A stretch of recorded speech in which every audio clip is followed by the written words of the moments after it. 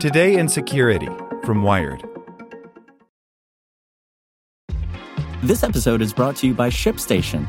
You know, some things take a lot of work, like sending little robots to far-off distant planets. And just as that's challenging, so too is running a successful e-commerce business, especially when there's so much to do. So I want to introduce you all to ShipStation. Now, I love using ShipStation because of its easy-to-use dashboard, which makes managing orders and printing labels a breeze and super smooth. Oh, and the customer service is just out of this world. It's exactly what you need to help grow your business. Sign up for your free 60-day trial at shipstation.com/technews. That's shipstation.com/technews. This is the story of the one. As head of maintenance at a concert hall, he knows the show must always go on. That's why he works behind the scenes, ensuring every light is working, the HVAC is humming, and his facility shines. With Grainger's supplies and solutions for every challenge he faces, plus 24/7 customer support, his venue never misses a beat. Call quickgrainger.com or just stop by. Grainger, for the ones who get it done. Today in Security from Wired. In the fight against scams, cyber ambassadors enter the chat. Police in the Indian state of Telangana have found a novel way to help people avoid getting swindled online. Grassroots Education by Varsha Bansal. Pritika, a 15-year-old student from the southern Indian city of Hyderabad, has stopped playing her favorite mobile game, Free Fire, because of what can happen when she does. In October, while she was tapping on her smartphone playing this game after school, a text message popped up asking her to share bank information in order to purchase more diamonds on the app. The diamonds are used to buy add-ons within the game, such as weapons, skins, and more. Unaware that this could be a potential scam, Pritika clicked on the link, shared her mother's bank details, then realized that 10,000 rupees or $120 were instantly debited from the account. Wired is using only the first names of the minors quoted in this story to protect their privacy. I didn't tell anyone, but since it was my mother's account, she got a message, says Pritika. I lost all that money suddenly. It was very scary. Fortunately, one of Pritika's friends from her class, Rajesvari, came to her rescue, helping her understand what could have potentially happened and directing her to the authorities who helped them retrieve the money. Rajesvari is among thousands of students from the South Indian state of Telangana who are being trained to become cyber ambassadors in the region. Telangana, a state that has been infamous for deploying invasive technology for surveillance purposes across Hyderabad, its capital city, is now trying to create awareness around digital safety and hygiene for the betterment of its citizens.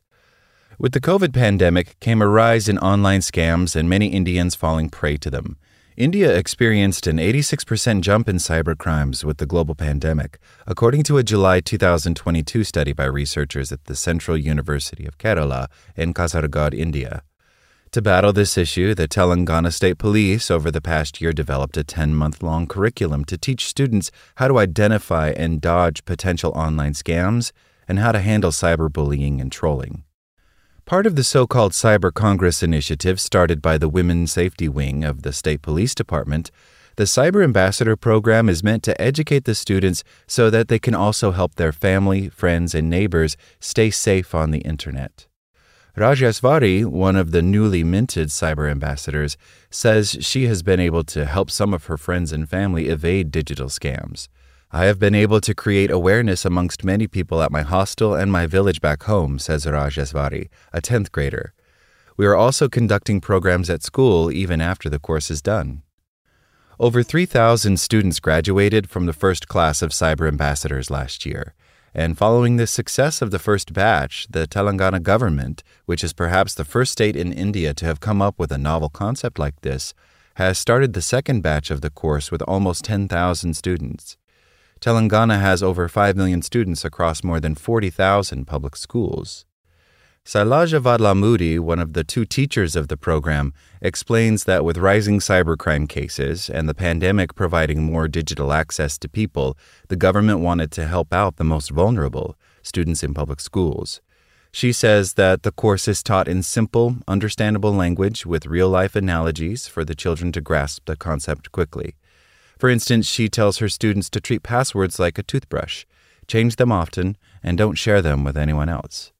When we looked into statistics, we realized that there is a huge rise in cybercrime, especially targeting women and children, says Vadlamudi, who also works at SAP as Senior Director and Chief Expert of Security and Data Privacy.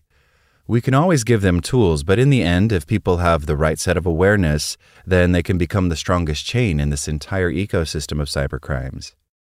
Students who are chosen to partake in the program are also given a series of assignments that help them understand how to handle attempted scams, like phishing links or fake job postings, where the teachers ask them to double-check email addresses and look for misspellings, indicators that the content is part of a swindle. As for the program successfully helping people avoid falling prey to online scams, Vadlamudi remembers one specific instance where a student said her father, a daily wage worker, received a call from someone pretending to be from a bank asking for the one-time password. Before the student became a cyber ambassador, her father would have perhaps shared these details. But since his daughter warned him not to do so, he knew it was a trap and refused to share the information. Bruce Schneier, a security technologist and author, says that controlling cybercrimes is a difficult task because these scams prey on the most vulnerable and the most ignorant. He explains that people are often reliant on third parties, typically banks and other financial institutions, to recognize scams in progress and try to intervene. That said, Schneier believes that the Telangana police's approach of catching them young shows potential. I think it's a great idea, says Schneier, who is also an adjunct lecturer at Harvard Kennedy School. Computer literacy generally starts with the young and moves upward, so this is a great way to leverage that natural expertise. Like what you learned? Subscribe everywhere you listen to podcasts and get more security news at wired.com/security. Want to learn how you can make smarter decisions with your money? Well, I've got the podcast for you. I'm Sean Piles, and I host NerdWallet's Smart Money Podcast. Our show features our team of nerds, personal finance experts in credit cards, banking, investing, and more. And they'll help you make the most of your money while cutting through the clutter and misinformation in today's world of personal finance. You'll get clarity on strategies to help you build your wealth, invest wisely, shop for financial products, and plan for major life events. Listen to NerdWallet's Smart Money Podcast wherever you get your podcasts.